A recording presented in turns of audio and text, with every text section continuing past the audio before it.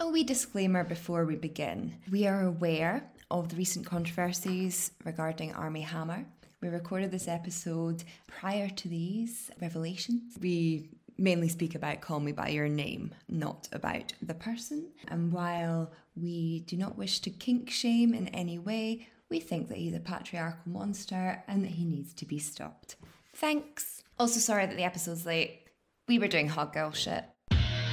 Fuck being good, I'm a bad bitch. I don't know about you, but like my brain is just absolute mush. We were just talking about being completely done, particularly with the pandemic going on. So if I'm less coherent than usual, then soz. Yeah, if anything, I think my ability to process is just like ground to a screeching halt today. I was staring at your profile on Napier, just being like, right, just copy and paste, and somehow I just kept clicking the wrong button. I don't even know what like the profile, like I so rarely look at it, and it's probably still the fucking hideous photo. But yeah, I can tell you, Sarah, you are blonde in the photo on Napier, so none of this delicious pink hair, which is great. I've changed it on Work Tribe so that it doesn't have my university official photo anymore. It has like me with pink hair, which I quite like. I always have a panic when you have to send a photo or something into something official, and I've got like a folder now on my computer that is like suitable photos that I've gained from like Facebook, because whenever a camera comes around, my mouth just goes like wide open. Like Chandler Bing style. Yeah, just like, like I've realised as well that I've got a really squint smile. Oh no.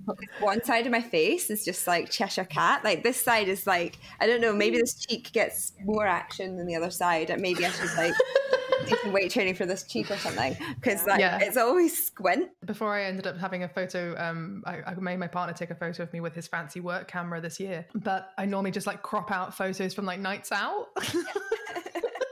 Which are not the right things to send through. Maybe they are the right things to send through a conference, but there's definitely moments where I've just I either had to edit out friends who are drinking, or also editing out my partner from like nice photos of the two of us, which feels really shady.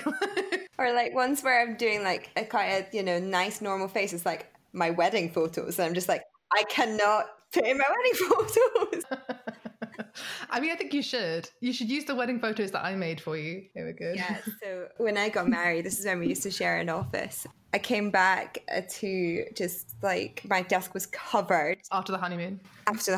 I mean, we didn't really have much of a honeymoon, but it's fine. But of course not. You're an academic. You took time for yourself. What the fuck? I mean, I know, right? It's really, really fucking selfish of me. And I came back to have all my photos from Facebook, my wedding photos, doctored to me marrying Dickens or me marrying George Eliot, and it was art. It was kind of beautiful, and like one of me like kissing Dickens, which obviously I set as my profile picture, not my actual wedding photos, because that's weird. Yeah, definitely. The podcast is just a culmination of our continuous shit posts towards one another, basically. I can see that. Yes. Like, you moved institution, bitch. You're gonna have to get something else.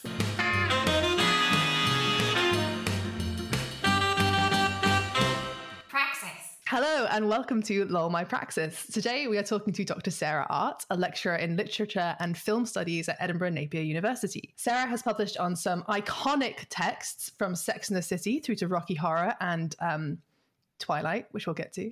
She's also currently working on her first monograph. Is it your first monograph? It is indeed, yes. Okay. I want to make sure that, I mean... It's more than both of us, so you're... Yeah, exactly. It's way more.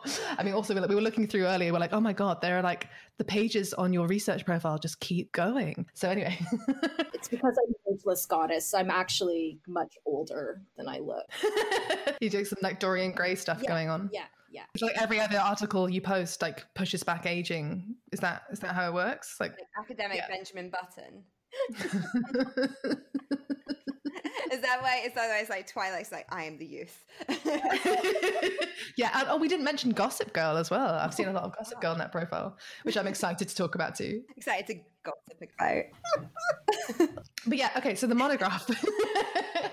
The monograph is titled Quiet Pictures, Fringe. Louise, you're going to cut this. Nope. The monograph is titled Quiet Pictures, British and French Cinema by Women. Is that still the title? Kind of. Cool. And it focuses on the work of some fantastic women in international cinema. And I say that because I can't for the life of me pronounce their surnames. So I was frantically Googling, those websites of like howtopronounce.com. And it was just all like terrible automated like robot voices. So I'm just going to leave that to you, Sarah, to talk us through. But we're not writing about silence. Sarah enjoys writing about lingerie, brothels, vampires, and sexual soundscapes, sometimes all at the same time. Welcome to Lol My Praxis. Thank you. It's very delightful to be here. Yeah, so how do you pronounce all the women that you're working on? Because I was looking at it and I've got Joanna Hogg. I got that one. Yeah. That's at least one. Yeah. So, And Lynn Ramsey. Nailed that. yeah. So then there's Céline Sciamma, who's one of the French directors, and you probably know her from her most recent film, which was sort of hugely successful, Portrait of a Lady on Fire. Yeah, I've been looking at her work for a while, and yeah, finally I'm sort of getting around to sort of doing a book. Yeah, and then there's Lucille Hatzilovic, who... That's definitely not what I was pronouncing earlier. nowhere near. So Lucille Hatzilovic, she's actually the partner of Gaspar Noé, the guy who made like Irreversible, the sort of like one of the sort of proponents of like extreme French cinema in the 90s. I mean, he's still making films, but people are like, oh, Gaspar Noé again, like... another film where people are having live sex and women are being brutalized. Oh my god, like yawn. Yeah, anyway, Lucille Hatzilovic is his partner, and she's made these 2 feature films, both of which are incredible and like really, really, really weird. And I do make my students watch her second film, Evolution, on my science fiction module, and every year people are like, whoa, kind of, why? I mean, when I was Googling how to pronounce her name, I watched a couple of clips because I haven't come across her work before, but the Evolution looks incredible. Like, I mean, it doesn't seem to be easily accessible online. I mean, in legitimate spaces. I never do. Non-legitimate viewing is not a thing.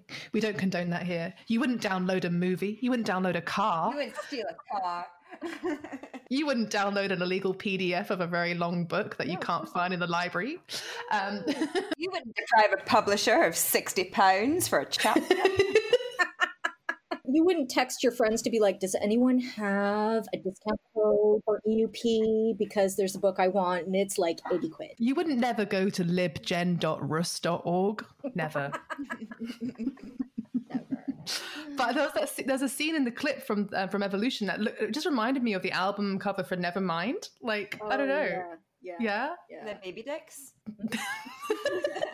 No, it wasn't a baby dick, but it was kind of similar to baby dick. There was a very nubile body in water. Yes. Right. Kind of vibe. Yeah. But I'm definitely going to watch it. It looks cool. Yeah, there's a lot of that. There's a bit of a sort of cephalopod woman vibe as well. Ooh. If you're into that. Yes. I did also take a trip to the weird deserted village where they shot some of this movie because apparently I am that person. Where was it? It's on Lanzarote. But it's like super far away on like a really remote part of the island. It is like right on the coast, and it's sort of like down this hill, and it's semi-deserted, and it was creepy as fuck when I was vibes. I was gonna say, like, was this a way of you kind of being like, yeah, let's go on holiday? I heard Lanzarote's lovely this time of year. Fuck yes. Or was it more the case of sort of like, dear AHRC, I need money for a research archive trip to this creepy ass town. Yeah. I mean, yeah, can you imagine? No, I'm so unfundable. It's like, it's really not even all that funny. But I mean, we're going to laugh at it, so you're welcome. No, I was just on holiday, and I was kind of like, I wonder which part of the island they shot this on. Can I drive there? Oh, I can. Cool. Yeah, I keep trying to do sort of holidays to like Yorkshire because I still haven't been to the fucking Bronte Parsonage, which is probably going to close down with the COVID thing. And my partner is just not amused. Like, just not taking the bait whatsoever. I mean, you are sidestepping the fact that you went on a Sound of Music holiday, Louise. Oh, yeah, I did. That was the best day of my life. I did the official Sound of Music tour. Like, your face is just like...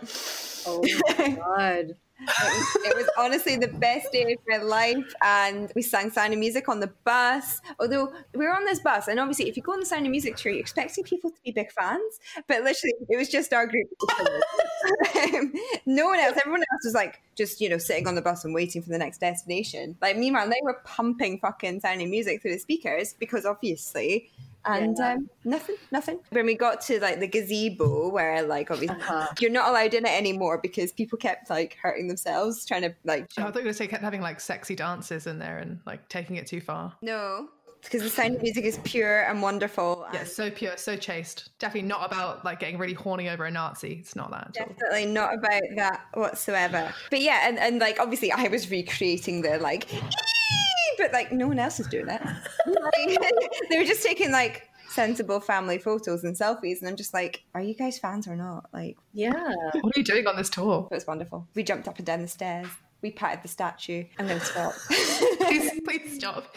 You're going to be making dresses out of curtains and everything. The only reason I know this is because I had to watch it with you for your fucking birthday. Anyway, okay. Managed to get through 30 years of my life having never seen that goddamn film. Right, should we get on to more introductions about Sarah? So we normally ask people to introduce themselves by way of a boring fact. So what's yours? Tell us. For us. I'm Canadian. Shocking. I am shook. Do you get really upset when people are like, you're American? No, because I had to get over myself living in Scotland and constantly being asked that fucking question. And it was just so exhausting to get mad. Do you come up with like an alter ego that is like, yeah, I'm Sarah and I'm from Wisconsin? I like cheese. I like cheese. That's all I know about it. Yeah.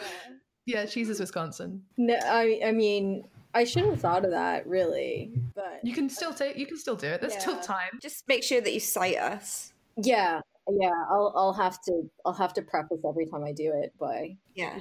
clearly acknowledging. Yeah. I find that I reference my speech.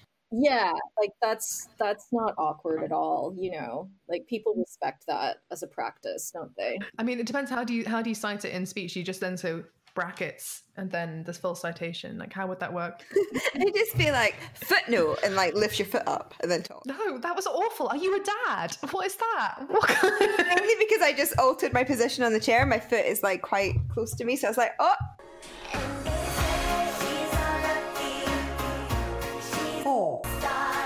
Anyway, we'll move on swiftly. We have composed a kazoo jingle for you. Oh my god, I was wondering about the kazoo. Wondering, worrying, same. So it's coming. So it's going to be a summary of your research. Okay. Oh shit. Okay.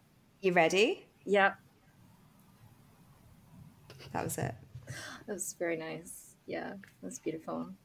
So why was that jingle relevant to your research?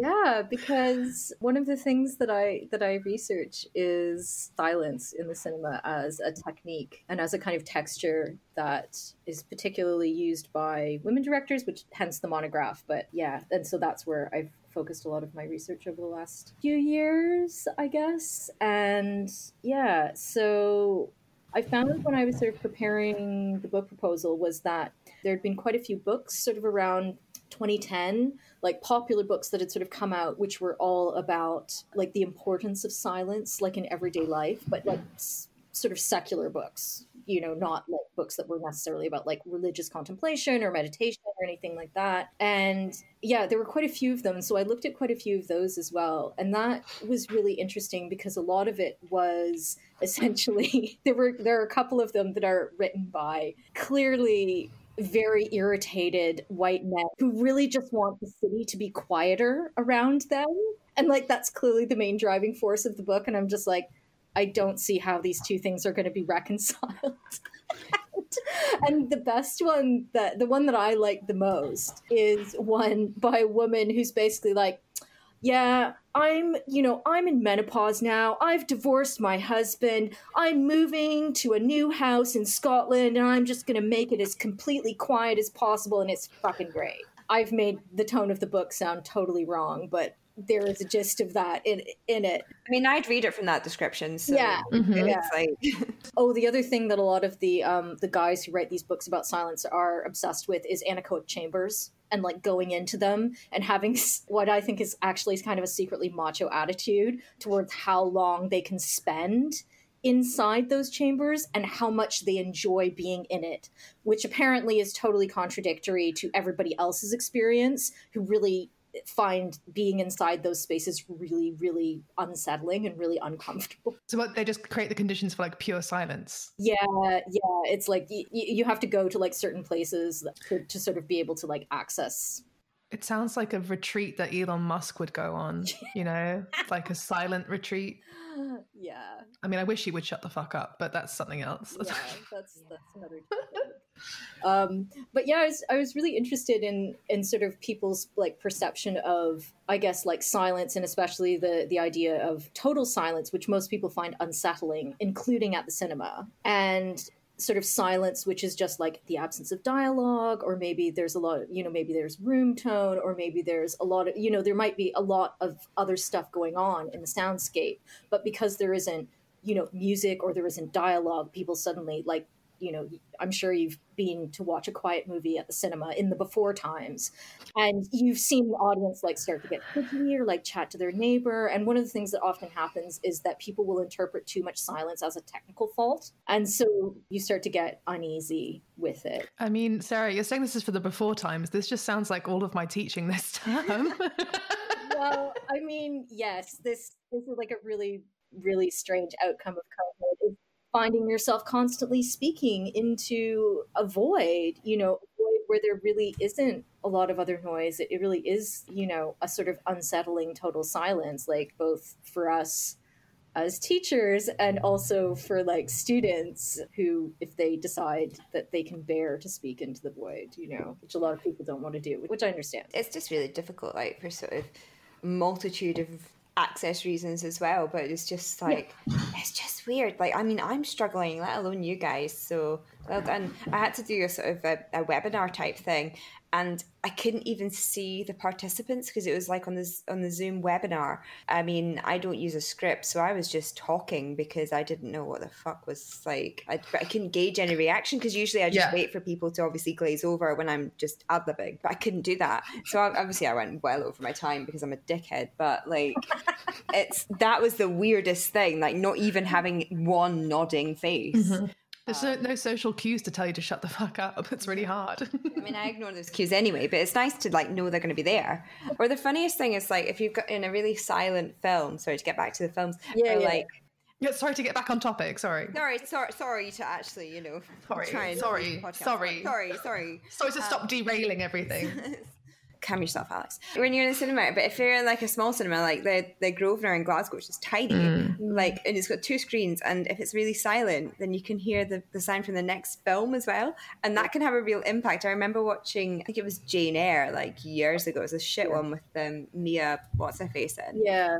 Mia Wasikowska. I think it was something like stupid, like Troll or some shit coming on. Like I can't remember what was playing at that time, but it would be like, oh, Mr. Rochester, I'm on the moors. And then there'd be this fucking troll from the next door, like booming away. It's like, this really changed the film for me. Yeah.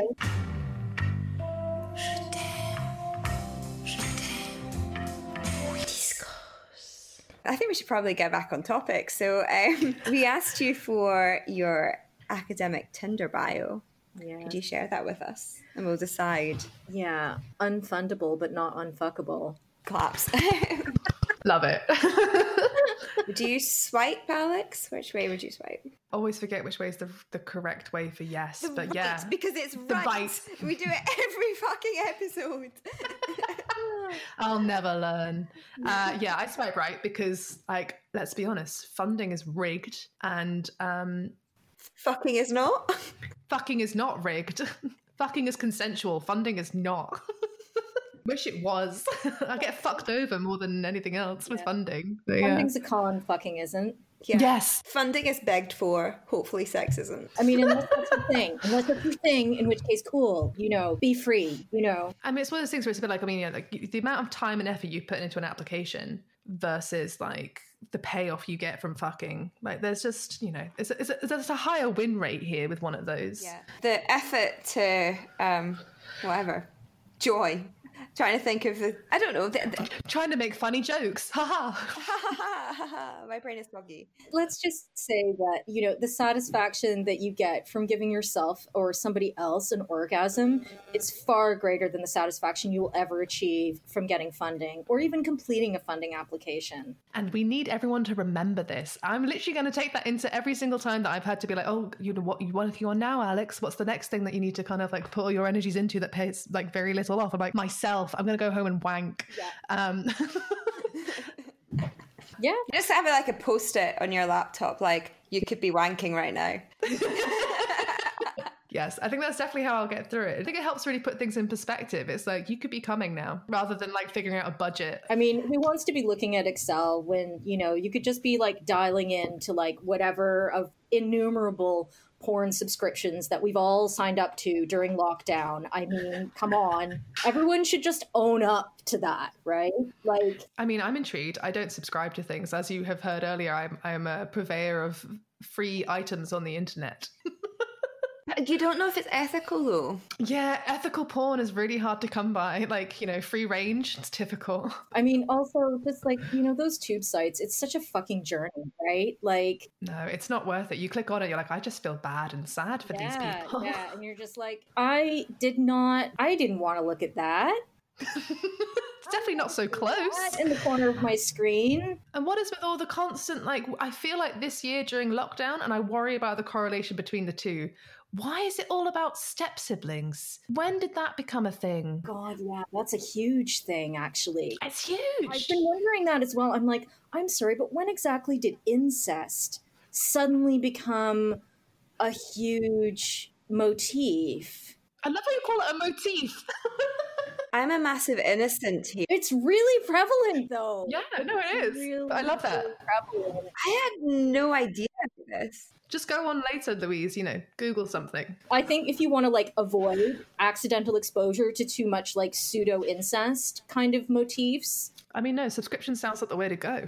I would recommend subscription. There's a lot of sort of pseudo siblings like that end up married in Victorian literature, so maybe I shouldn't be so shocked. Like, no, I mean, grow up together and that happens. Yeah. Also, I mean, I suppose let's not underestimate the impact of V.C. Andrews' Flowers in the Attic and various other things. Yeah, it's like a weird motif and it's a weird taboo, and I'm just like, I don't know. I mean, God. I'm not here for it. I was just trying to think then of like what are famous incest moments in film, and I was like, Star Wars, I guess, is the one that rings out for me in terms of like a major like, what? That's my sister? Cool. To do my funding application.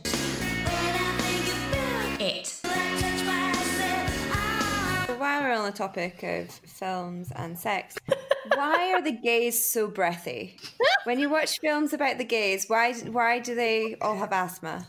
They're so gaspy. I'm thinking like Carol, Portrait of a Lady on Fire, and it's all about the breath. I have to say, like, this is something that started to interest me only very recently, and as an outgrowth, I think, of like my interest in like silence and like what else is kind of going on in that space, because you can't really have total silence on film, so there's always usually something else going on in that space, and like this sort of interest in what else is going on in that space, and so yeah, and so I started thinking about Call Me by Your Name, and I only very recently watched it with like a really incredible set of headphones on, and I was just, holy shit, it's really amazing. Like you can hear things, like you can hear Oliver like stroking the wall at one point, when he sort of comes down the stairs in the villa on like the first day, he like strokes the texture of the wall, and you can actually hear that. Filth. The top notes in this movie are things that squelch, basically, like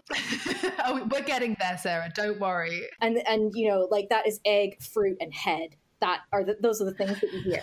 Thank you for giving us the episode title. I mean, right now the episode's entitled Soundtrack to a Blowjob, but I think that Egg, Fruit and Head might win.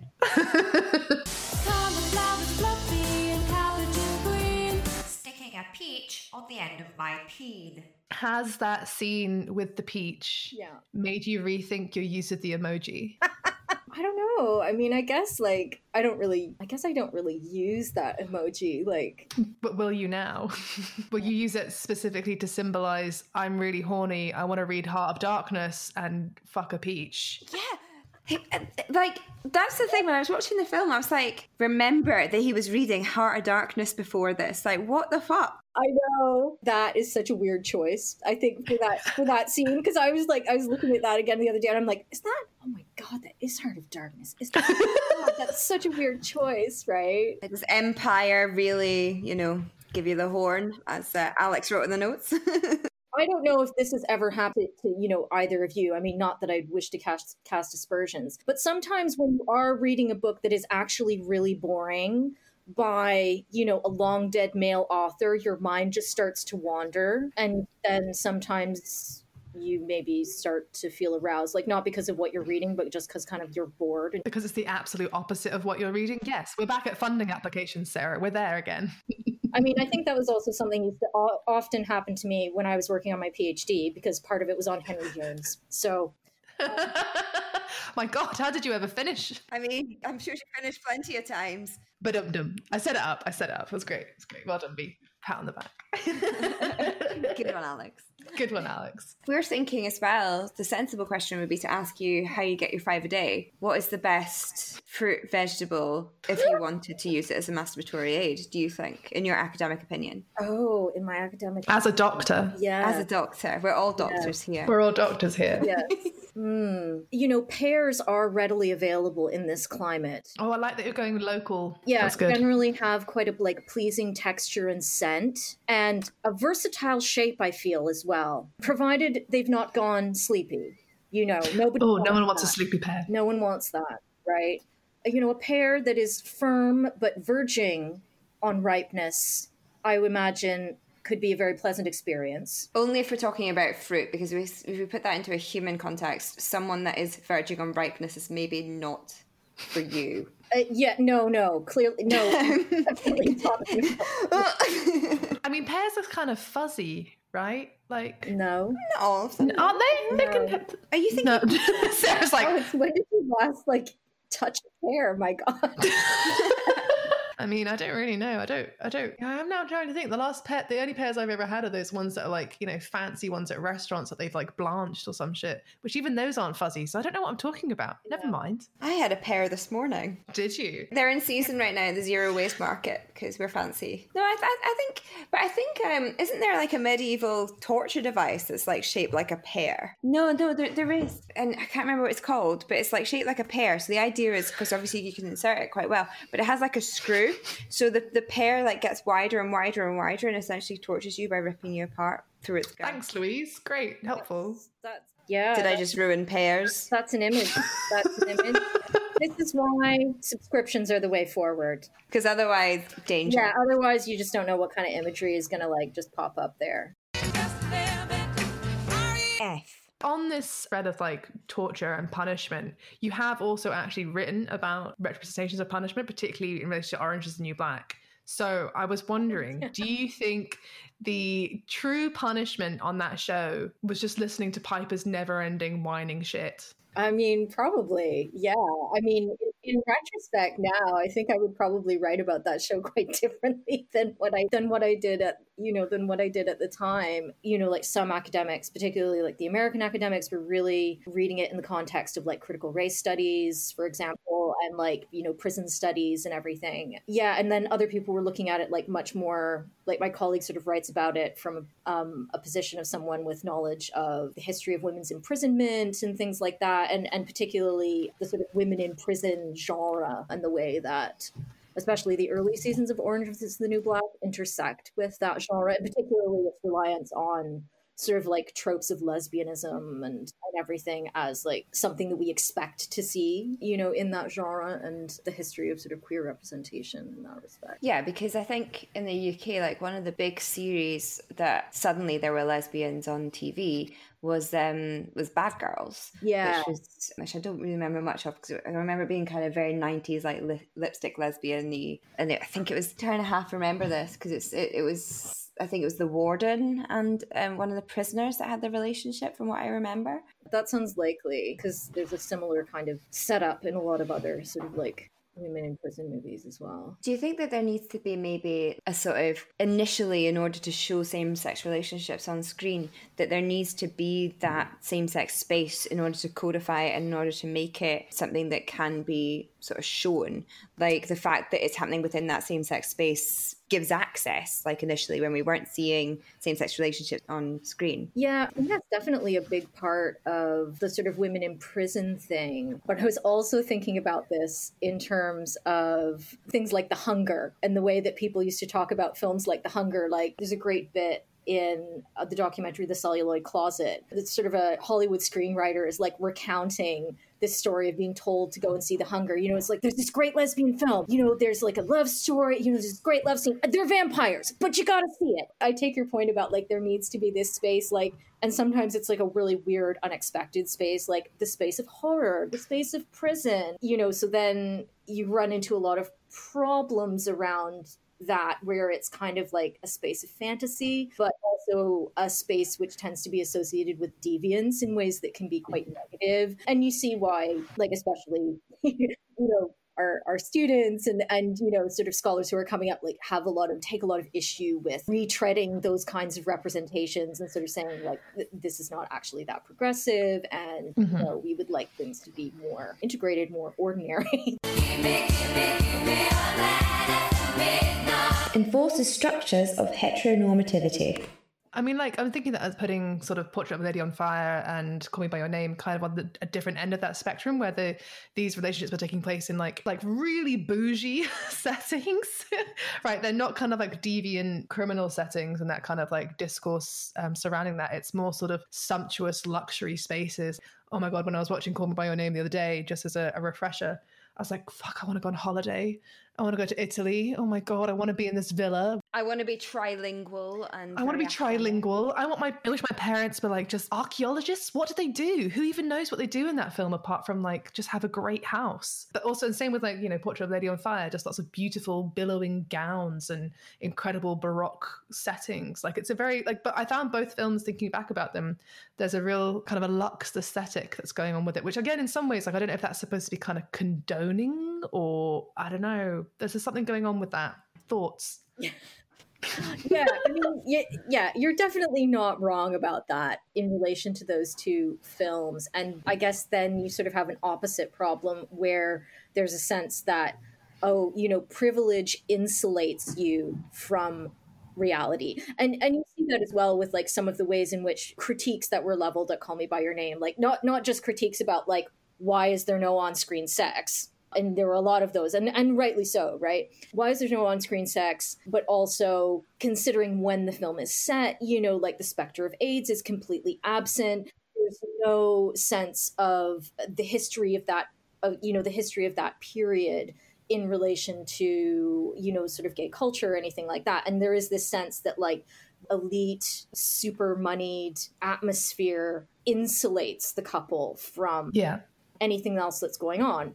On the other hand, I would say one of the pleasures of that film, I think, for a lot of viewers is the fact that this couple doesn't encounter any kind of obstacle that you often encounter in other coming out narratives. I can see that as something that is potentially quite attractive and is part of that film's thrall. In a similar kind of way to Portrait of a Lady on Fire, really. It's like they're in this isolated location. There is basically nothing, for the most part, to get in the way of this relationship forming. And that's part of the pleasures of the film, is that you don't have to overcome some of the conventional obstacles, like your parents don't approve and, you know, or there's some dude who's always trying to get in the middle of you when you're trying to get with your lady friend and all that kind of thing. The penis always interrupts. Like, just get fuck off. That's the like irrigay thing. That the penis always interrupts the flaps. Yeah. I'm half remembering. Are you citing now brackets Irigaray? Yeah. Irigaray. 1970 something. Yeah, sounds about right. A woman is not one. No, I don't know. The lips that are together and flapping. Yeah. Flapping and always talking. My vagina talks. Sorry, I'm really tired. Make silence your praxis, Louise. There we go. Irrigay is the sex which is not one. The flaps which are two. That's yeah. Yes, it's that the lips are always meeting and they've got multiple zones, so like nipples and clitoris and stuff like that, whereas men are just like the peen. So that's a one single entity. And Yeah. Please tell us more about the penis. There's a fucking brilliant quote from Helen Sisu at one point where she's just like, yeah, it's something like woman with her multiple plateaus of desire. And you're just like, right on. Yeah, Helen. Nice. thinking about Portrait of a Lady on Fire and like Call Me by Your Name and just all the gays, is there such a thing, and like we're talking about that sort of space of like privilege in order to access these relationships, is there maybe such a thing as like a gay gaze? That's right, it's all about the gaze in both senses of the words. Like is that a construct? Like when we think about like the male gaze, or is there something that's being constructed there that's like how we view homosexual relationships, particularly those that are set in historical context or in contexts of fantasy? Yeah, I mean, there's lots of it's really funny because whenever we talk about the idea of like the gays, right? People always talk about Laura Mulvey and everything, but a lot of the time, for some reason, and this happens in popular discourse as well as academic discourse, people tend to forget that there are like other people who are also writing in response to Laura Mulvey at the same time, and I'm constantly having to sort of go, I'm like, yes, very influential, important ideas, but also these other things over here, may I direct your attention to them? So, I mean, like, Richard Dyer has been, writing forever about ideas of like the male pinup and stuff like that. And there's lots of work on that. Yeah, there's a thing by Steve Neal, which is basically talking about the idea of sort of writing in response to Mulvey about how like particular kinds of male gazes tend to operate in Hollywood, and that a queer gaze at the time when he's writing, and sort of this is like the early to mid 80s, is something that is sort of actively thwarted by the techniques of Hollywood cinema. And it's a really convincing argument, and there's loads of examples. You can still sort of see that kind of thing at work quite a lot. But definitely, particularly with the rise of, the sort of new queer cinema movement in the 90s and everything like that, people really start to talk more about the idea of a queer gaze and what that might look like. But this is usually coming from filmmakers who are themselves queer or, identify in various ways along the LGBTQ plus sort of spectrum and everything. And they're usually coming at material from an independent perspective. These are not people who are working within Hollywood. There's lots of really interesting stuff, particularly if you look at something like The Celluloid Closet, like Vito Russo's book of the same name, and then the documentary that sort of gets made on the back of that. There's lots of really interesting stuff about audiences reading stuff as queer, like particularly things like Marlene Dietrich in Morocco.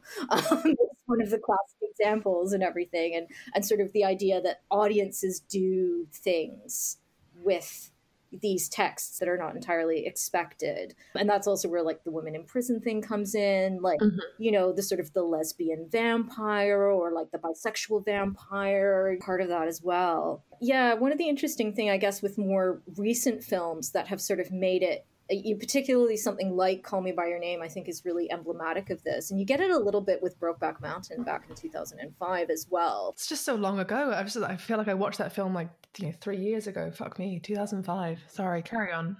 I can't quit you, Jack. Sorry.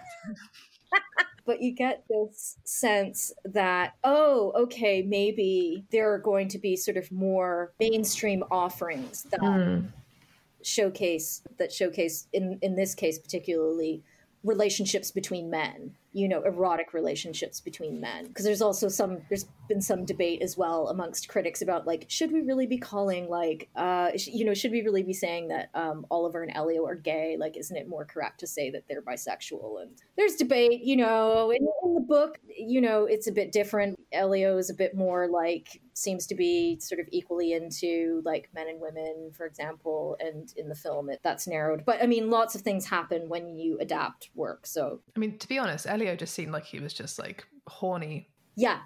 That's it. Yeah. Like he was just really, really randy all the time. Like, fair play. He's 17. Like, yeah. Yeah. Hence the peach.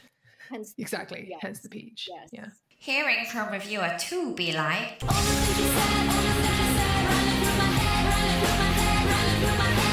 what you're saying about queer readings of films, just my mind is just remembering something that I read in like, I think it's like my first or second year of uni. I don't know, maybe you know it is this absolutely batshit reading of The Wizard of Oz as a lesbian fantasy. Do you know this? It's like it's fucking like it's actually, you know, when those like one of those few academic articles that just make you laugh because it's quite outlandish, but I just enjoyed it so much.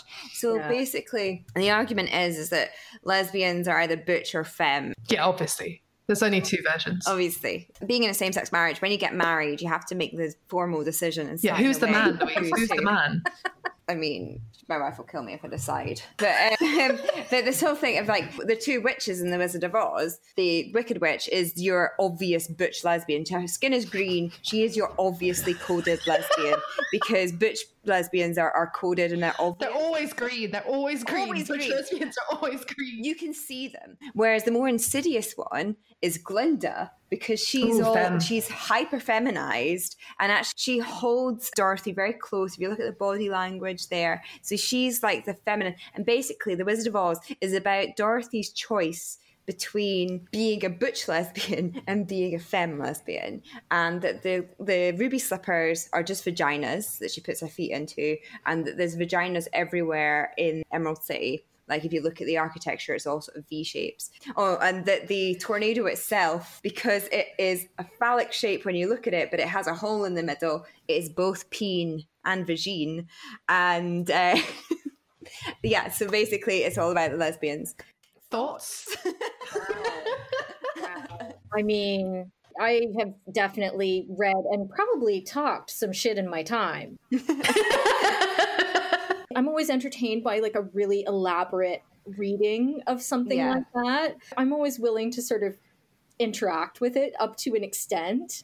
But at the same time, I'm kind of like, I'm not sure that it's really deserved to be published. Yeah. Instead of just like your friend's zine, where it would have been great, you know, and we could all just appreciate it for what it is, which is that person's elaborate hot take on their personal response. I do love reading those things though, because you're like, God, I will get published. Yeah. Like this made it. Like, I'm good. I'm going to be fine. Like, if this made it into the world through peer review. Yeah, this double-blind peer review thought this was fine. But I mean... No revisions. I'm just a fan of just anything that's just batshit. I love a batshit review. Researchers.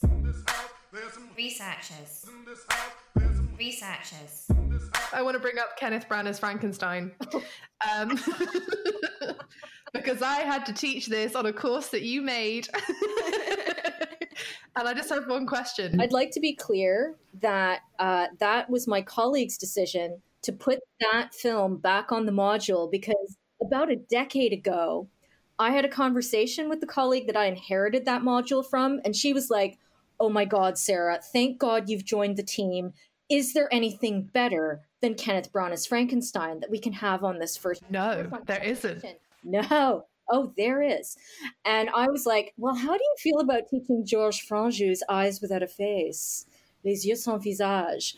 I mean, needless to say, I've probably traumatized or made acolytes of generations with that change. Because some people are like, you're a monster. And other people are like, you are my people and I'm here for this. 10 minutes of facial surgery made by the founder of the Cinémathèque Française. I mean, they sound like better people than the Branagh boys or whatever you want to call them. Like, I don't know. It's film. Art. I loved it. Because you were like, I've got to watch this because I'm teaching it. And I was like, I have seen it many times. I love it. It's so bad. I hate it. I love it so much. In the before times, we had sort of a dinner party around at mine. And my wife was just like, I hate you all. What the fuck is this? Just because of like, he's very sweaty. He's so sweaty. Very sweaty, and also gratuitous staircase shots. Oh, the staircase is great though. So so sweeping and grand, and no banister. Wild people. Like, God, I would fall off so much. Yeah, my favorite bit is when he reanimates Elizabeth, which obviously doesn't happen in the book, and there's just that shot of, I think it's Henry Clavell, who's on the stairs, just like kind of draped on them, just kind of arm outstretched going, no, but it's nowhere near the lab. He doesn't know what the fuck's going on. It's just this random shot of him on the stairs, and it makes no fucking sense. I love it. Art. So I guess, yeah, the follow-up to that, because like, you know, are shit adaptations like critically valuable? I mean, in some ways, yes, because I mean, one of the things I always liked to do with that, like particularly like the creation scene in the Bride of Frankenstein, was to basically talk about how this movie was a failure. It sort of wants to be an opera. If it was an opera, it would kind of work. You know, like all of the emotions are totally overwrought. They've busted out every single theme. They're also, you know, sort of trying to adapt not just the novel, like in spite of like the, you know, Mary Shelley's Frankenstein, you know, title, right? Like in spite of that, they're also trying to adapt other sort of screen versions of Frankenstein as well. And also, like, many people before and after, Kenneth Branagh cannot fucking resist being one of those guys who's just like, oh, you know what? Oh, I'm gonna do the bride plot. What I really want is, you know, compliant, genetically modified vagina. That's really what this is about. I'm gonna go there, you know, like, and dream. Also, great. When he was doing that, when he was making Helena Bonham Carter into his compliant vagina, he also started sleeping with her and broke up with Emma Thompson. I know. What a shade of it all. Disgusting. But she married Greg Wise, hot Willoughby from Sense and Sensibility. So as far as I'm concerned, she has fucking won that deal. Oh God, yeah. Like, but I mean, how could you do that to Emma Thompson? I mean, Alan Rickman. I mean, that was fiction, but he has a lot to answer for. But like, why'd you do that? Because Greg Wise is still really fucking handsome as well. I was sniggering when you were talking about the creation scene, because I know for a fact that Alex repeatedly referred to that with the eels as the spermy boys throughout her lecture. Yeah, that's fair. I mean, it basically is. It's a giant injection of spermy boys. Like that's all it is. Like I think I literally at one point because I hadn't seen it before, and then I was just stumbling. You know how you try and get students on your side, so you say stupid shit. I was like, "Release the spermy boys!"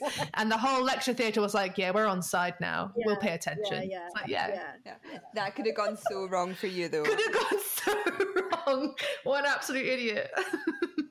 You got to take those risks. I mean, I think that there is a privilege to being a young woman. You know, I think if an older guy was like, release the spermy boys, not quite as good. Yeah. I mean, I try everything, like when I'm teaching, to try and make the students laugh, like not realizing that they're not amused or just not reading the room. Cut my life into pieces. This is my Research methodology. Are you happy for us to say, like, can follow you on Twitter at this, or is that okay? Yeah, or if people want to. I mean, my Twitter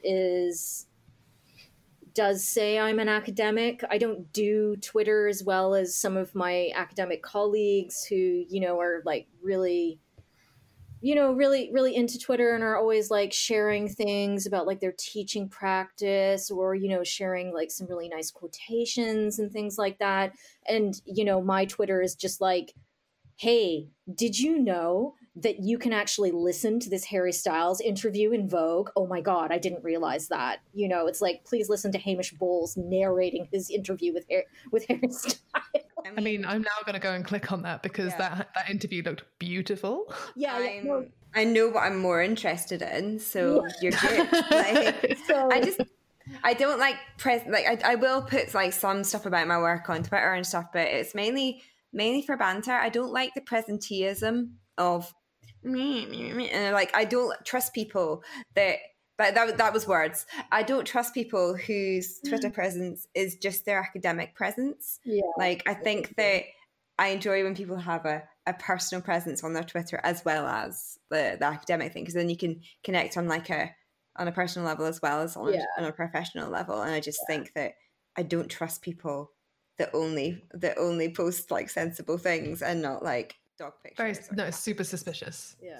Yes, cats. Is yours with you right now, Louise? Is she in the room? No, she's fucked off. She's just... My cat is the worst. I love her so much. She is the absolute worst, though.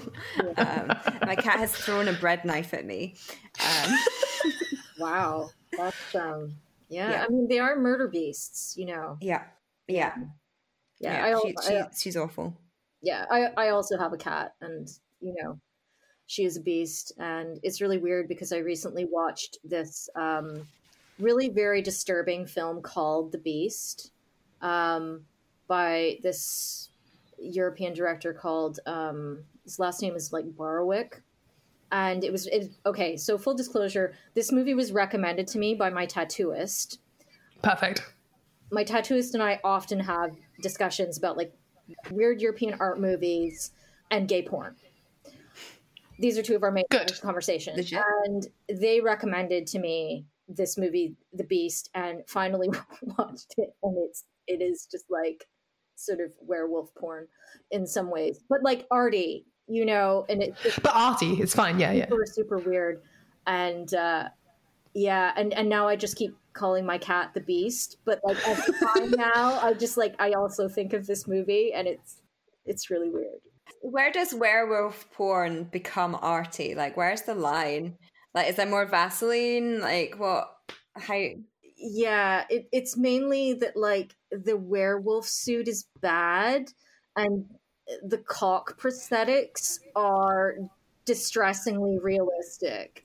It's like when you see dildos when they have veins in them. Yeah. Why? That's just like, why? No one needs that. Yeah. Yeah. No, I agree. Like, no one needs that. But yeah, it's really weird. I mean, like, the film has virtually no plot. It's very, very strange. Are you sure this wasn't just a porno? Yeah. No, so because I'm like a real film studies person, I couldn't just art. I couldn't just get this movie. I had to get like the BFI box set, for like the students, right? Because I'm committed.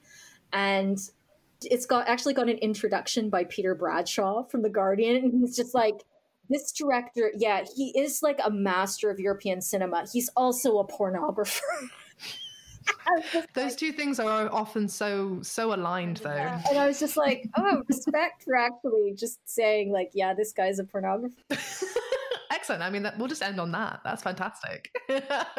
You can find Sarah on Twitter at Sarah with an H _Jane_art with a double T. We've been Lol My Praxis. If you liked what you heard, you can subscribe wherever you download your podcasts, and don't forget to rate and review us on iTunes. A 5-star output deserves 5-star rating. No reviewer 2 comments, please. Shout out to our biggest fan, Dr. Amy Bromley. You can get in touch with us at lolmypraxis@gmail.com or at lolmypraxis on Twitter. Today's episode was brought to you by the letter Q and the number 69. Our shape this week, Postcoital peach. Remember to tell all your friends, with apologies for cross-posting. Please do not reply all. Bye! Coming up on Lol My Praxis. Darwin's sexy crabs. Darwin talks about how certain kinds of crabs have developed really strong hook-like processes, he calls them, in order to clasp the female. We are joined by Dr. Rachel Murray. Insects. Not italicized, incest. Yeah, I was just saying, are you actually now getting on board with that AHRC call out for how the arts and humanities can solve COVID? Because it sounds like you are, and I'm now very suspicious. With Derrida. Yeah, with Derrida. It's always the answer. It's always the answer.